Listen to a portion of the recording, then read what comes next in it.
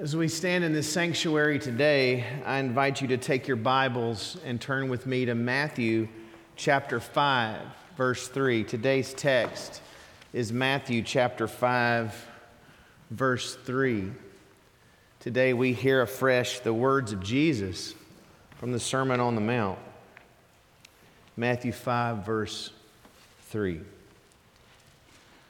Blessed are the poor in spirit, for theirs is the kingdom of heaven. Blessed are the poor in spirit, for theirs is the kingdom of heaven. Blessed are the poor in spirit, for theirs is the kingdom of heaven. I want us to memorize that today.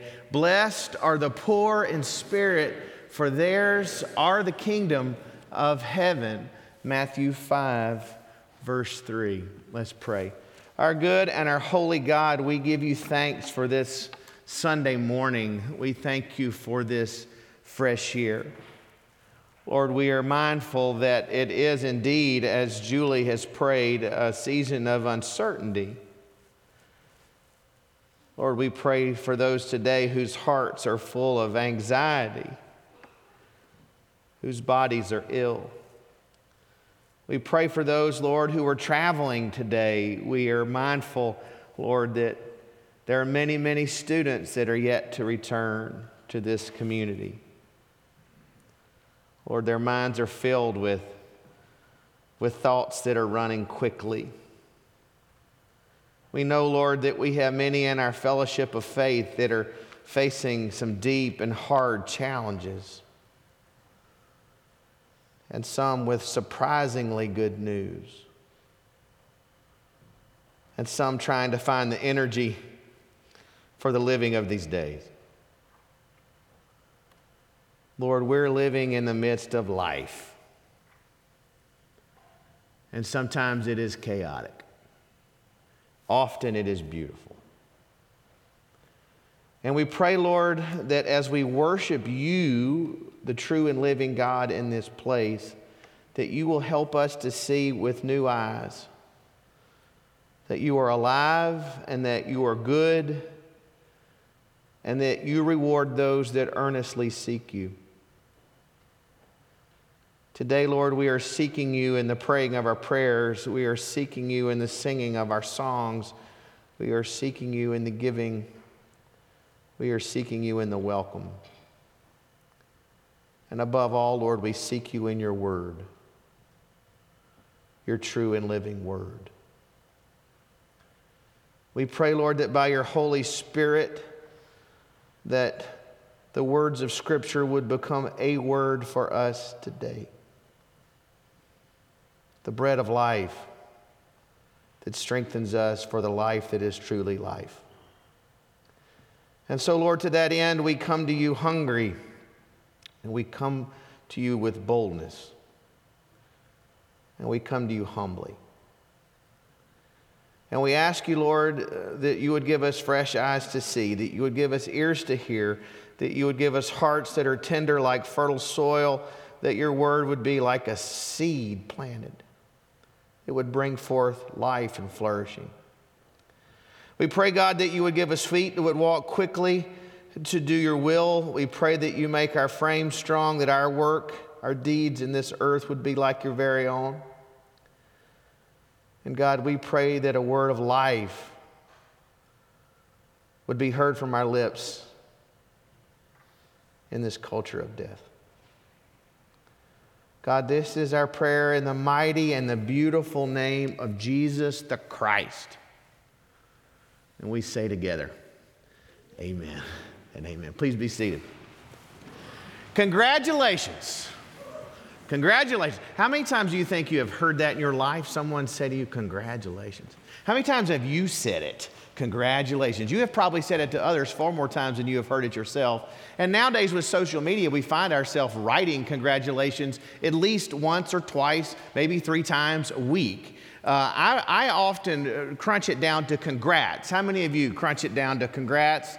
And I suspect that your reason is the same as mine. When push comes to shove, you're not really all that confident that you can spell congratulations. I mean, it's an odd word.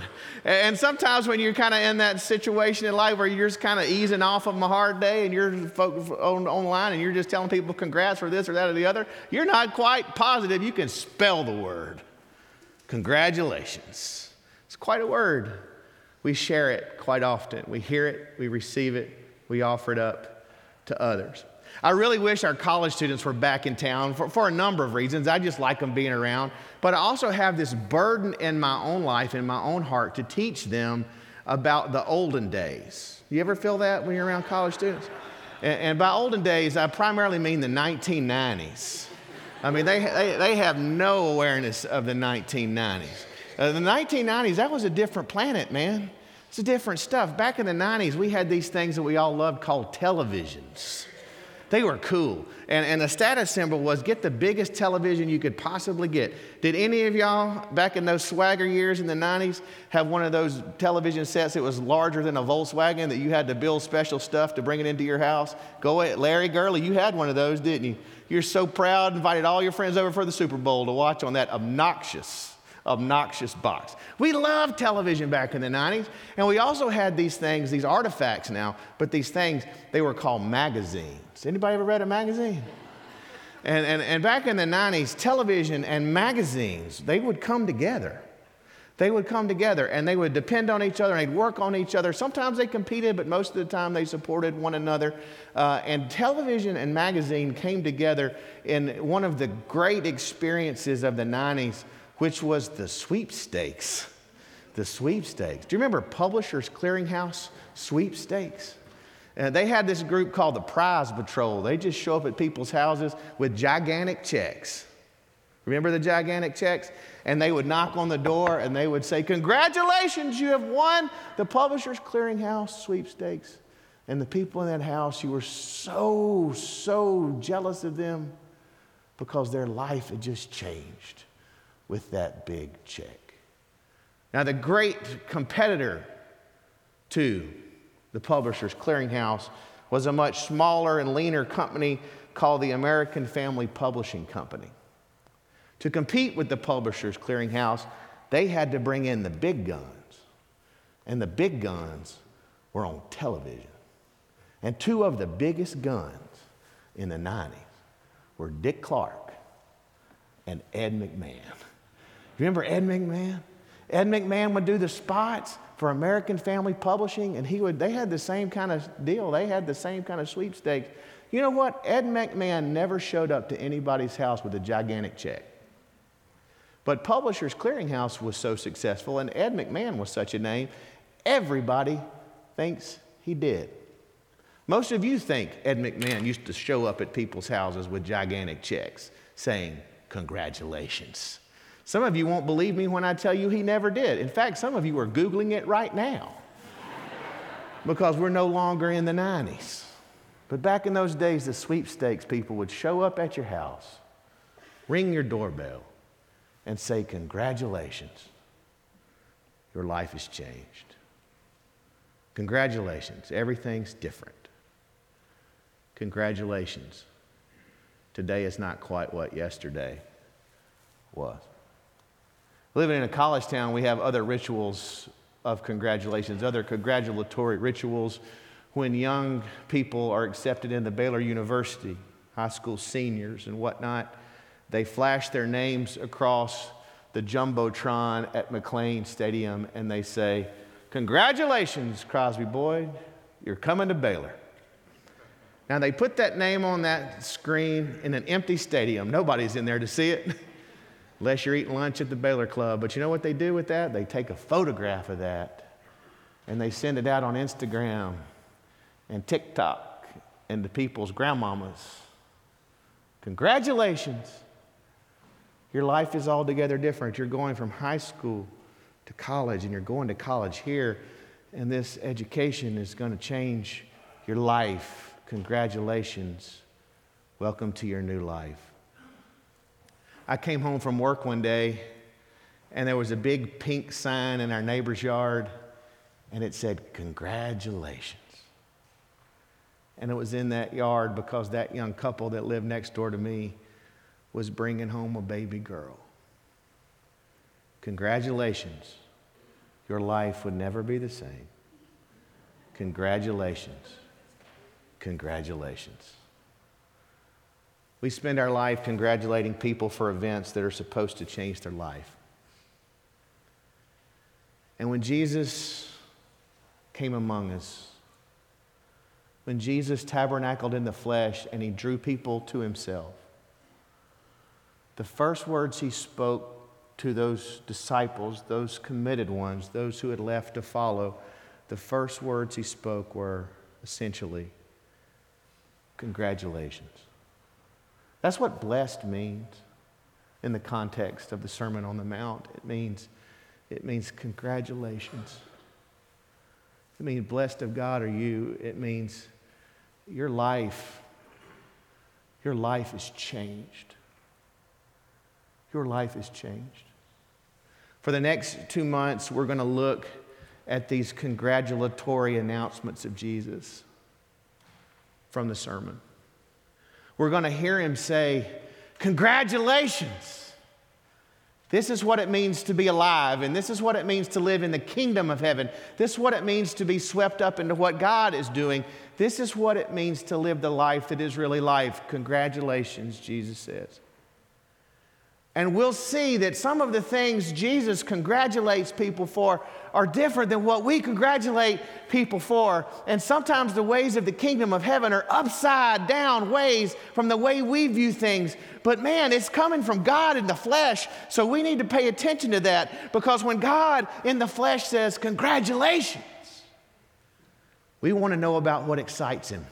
We want to know about what he believes is worthy of a sign in the yard and a name on the board. We need to know what he thinks is really on the big check of life. Congratulations. And today we start out with the foundational one, with the core one, with the base one, with the first one. And that's blessed are the poor in spirit, for theirs is the kingdom of heaven. Jesus was big on this one. It was the text of his first preaching. It was his first line of precept. It was the content of one of his great parables. In preaching precept and parable, Jesus says again and again throughout the Gospels, congratulations, you who are poor in spirit, for the way of God belongs to you. Let's start with his first preaching event. In Luke chapter 4, Jesus comes in and he's given the scroll of Isaiah. He is the guest preacher in his hometown, and he's going to proclaim the word that day, and he's given the Bible, and he opens up the Bible and he reads the words of Isaiah 61:4. We had him in our worship guide today about how the Spirit of the Lord was upon him to declare glad tidings to the meek, to the poor. In Isaiah and in the life of Jesus, to be poor before God wasn't simply to be without material possessions. All those who had little materially were often in a better place. They had a little bit of an advantage when it came to that which was really vital to God, and that was being poor in spirit. That was being meek. In that very first sermon, the text of Jesus' very first round of preaching, he read the words of the prophet. And the words of the prophet said, good tidings would be proclaimed to the meek, to the humble pious who knew their need for God.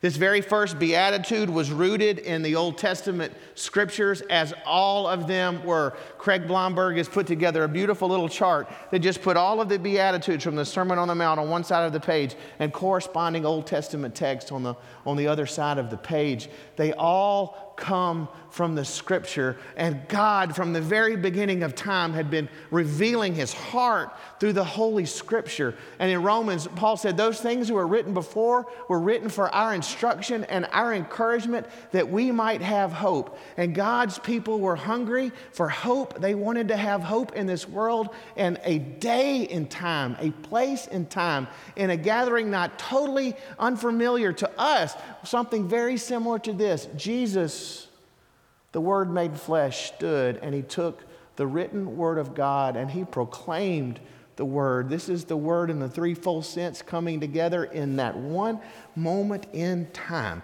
And in that one dynamic moment, Jesus began by saying, "Blessed are the meek." Good tidings to them. You only get one chance to start out. And this was Jesus' first shot. This was His first word. And His first word is His last word. And His first word is, congratulations, all you folks that know you need God. That means everybody gets to play. And that means we all have to come the same way, with empty, needy hands, waiting to be filled. No one gets to swagger into the presence of God. Nobody gets to cut a deal. But the God of all creation came to us and went to a tiny little town, the backside of a small little country, and picked up the Word and said, today, it's real and right in your presence. Blessed are the poor in spirit, for theirs are the kingdom of heaven. Not only was it the text of His first preaching, it was the line of His first precept. In that scene in Luke 6 and in Matthew 5, when Jesus gathers those disciples to Him, they're the people who have left to follow Him. They have pushed all their chips across the table. They're totally and completely dependent on Jesus in this moment in time. There was a multitude around them, but Jesus looks at the disciples and He speaks.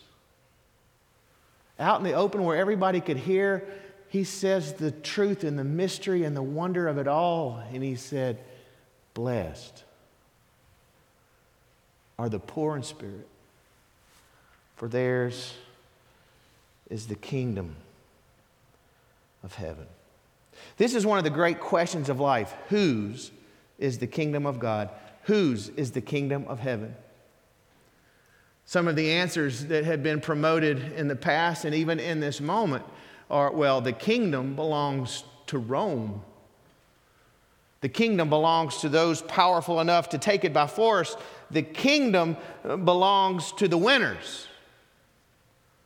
Other answer might go like this. The kingdom belongs to the religious elites, those who have jumped through all the hoops, those who have climbed the ladder, those who, like some type of pinnacle celebrity Scientologist, have made it to the top of the pile and can look down on all the rest. The kingdom belonging to Tom Cruise and none other. The celebrity, the elite, the powerful, the wealthy, the peasants. The peasants. Maybe the kingdom belongs to the peasants. The kingdom belongs to some who have come from places of power, and some who have achieved religiously elite status, and some who are wealthy, and to some that were peasants. For out of all those categories can come the poor in spirit. Those who have reached the end of themselves and found that they are still needy, who are willing to cry out to God. Dietrich Bonhoeffer says the gospel verse makes us individuals, so we have to come out of our categories. We have to come out of our tribes. We have to come out of our identities. We have to come out of our families. And we have to come to Jesus. And then making us individuals, he puts us into a community bound together by the entry door qualification that we are together, the humble who know our need for God. His first precept. And if we're going to get the kingdom and whose it is, we have to get this first precept. This congratulations. Those of you who know your need for God. And get this. He doesn't just have a sermon text and he doesn't just have a precept. Jesus came telling stories and he told great ones. And in Luke chapter 18, and Caitlin talked about this today with the kids and we all got to eavesdrop. In Luke chapter 18, he tells this fantastic parable about the way of the kingdom and the way of God and life with God. And in verse 9 it says, and he spoke this parable to those who trusted in themselves that they were righteous and despised others. He told the story. He told the story about the religious elite one who came into the place of worship and said, I. He needed a Holy Ghost ophthalmologist. He had a major eye problem. A lot of us do too. I am so glad. I am not like that. I am not like her. I am not like him. I am so glad. He was basically saying, God, I am so happy we're here talking because you are lucky to have me. Nobody would say that with a straight face, but we say it with our attitudes from time to time. Tim Keller used to say the problem we have is that most of us in this part of the world are middle class, upper middle class of spirit. We depend on God for some stuff, but ultimately we think he's lucky to have us. I added that second part in. I'm a little saltier than Tim, but he's smarter than I am. So we're working together on this one.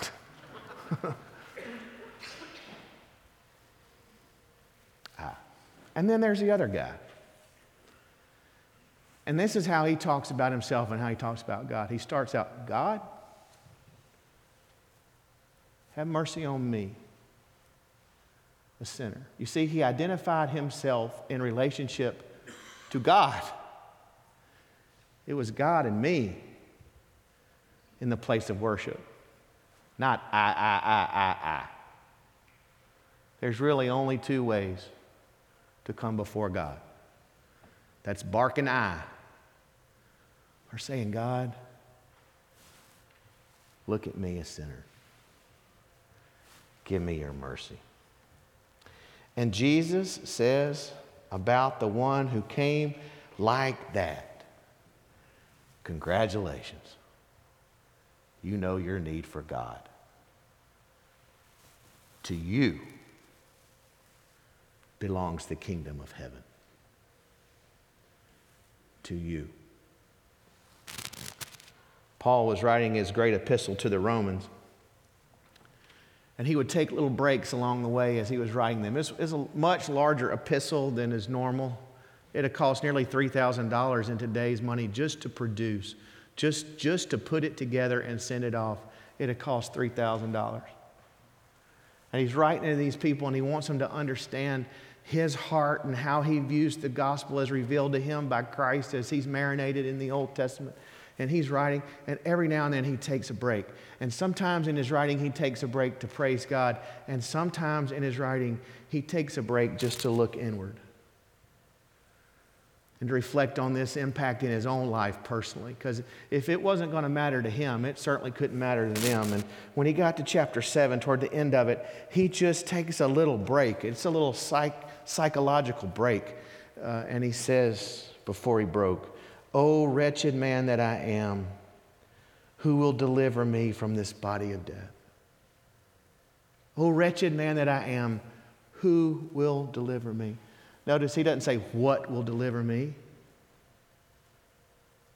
He doesn't say, what will deliver me?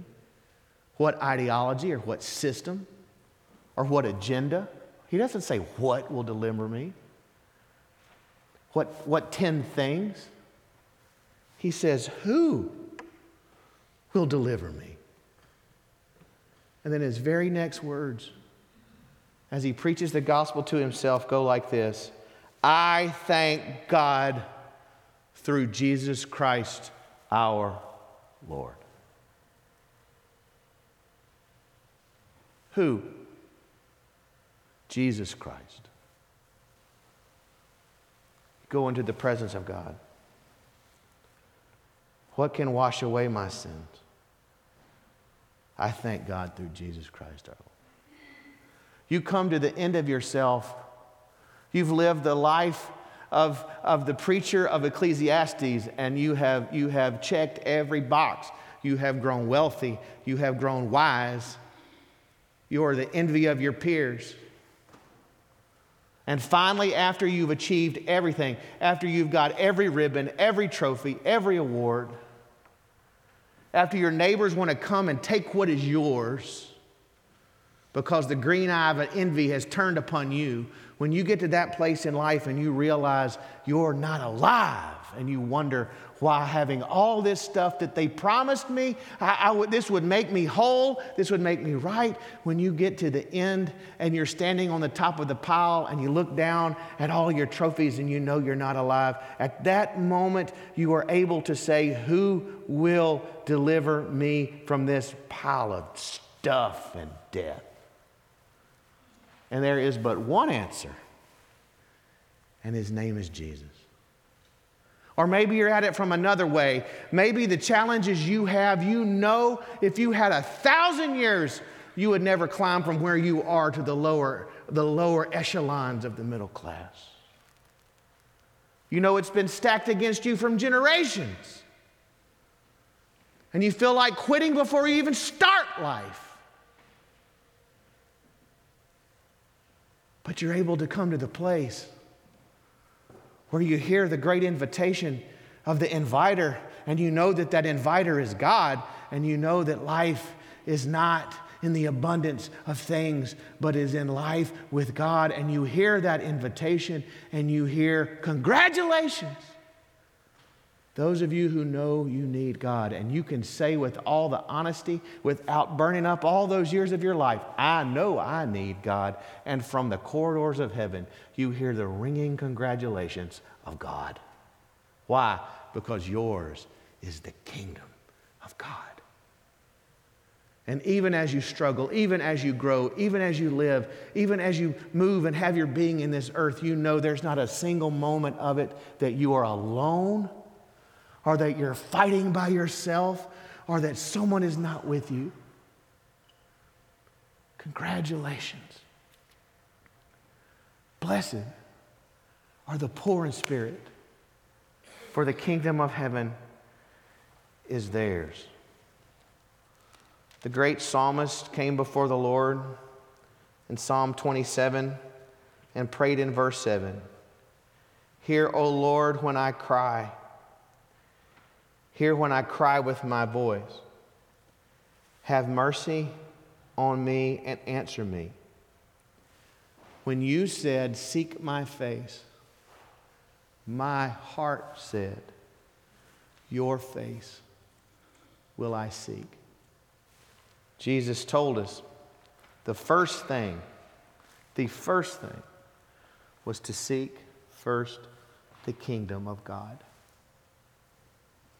And everything else would be added unto you. And his word teaches us that there is no kingdom without a king. That is the great idolatry. That when we seek the kingdom, in the truest sense, what we are seeking is the face of the king. And it was the king that said, seek my face. It was the king who said, come unto me, all who are weary and heavy laden, and I will give you rest. It was the king that said, come Congratulations to those of you who know you need me and who know I want you. I'm here for you. Come. Come. Come and drink and eat. Buy from me without money. Come. The wine is for you, and the bread is for you, and the milk is for you. Come. Come. Come and sit. And come and seek my face. On this early Sunday in a new year, may we go back to the most fundamental thing. And the most fundamental thing is God's invitation to come. Blessed, happy, congratulations to those who are coming to God, knowing that from Him are the springs of life and pleasures evermore. Let's pray. Our good and our holy God, we thank you. We thank you that you have invited us to come. We thank you that you have said congratulations to those of us who know our need for you. I pray, Lord, that as individuals and as a community of faith, that we would humble ourselves in your mighty presence, that you would lift us up. Lord, your word says that Jesus came to heal the brokenhearted. And we pray in this day, in this hour, Lord, that you, through your Holy Spirit and through your gospel, would heal the hearts that are broken under the sound of my voice. Lord, out of your love and for your glory, we pray you do it even now. We pray in Jesus' name. Amen. Friends, I invite you to stand. If you have made commitments in the privacy of your heart, but you believe God would have you make them publicly, commitments to follow Christ, to be baptized, to unite with this church, we invite you to come for God's glory and for your good. And where you're standing, where you're singing, I pray that you would afresh come to the Lord who loves you and wants you. Today, that your relationship to God would not be I, but God, me. God, me. Before the day's out, I want you to say, God, me. Me. He'll heal your broken heart, and He'll whisper His congratulations to you because you belong with Him through Jesus Christ our Lord. Let's sing and let's respond. Andy?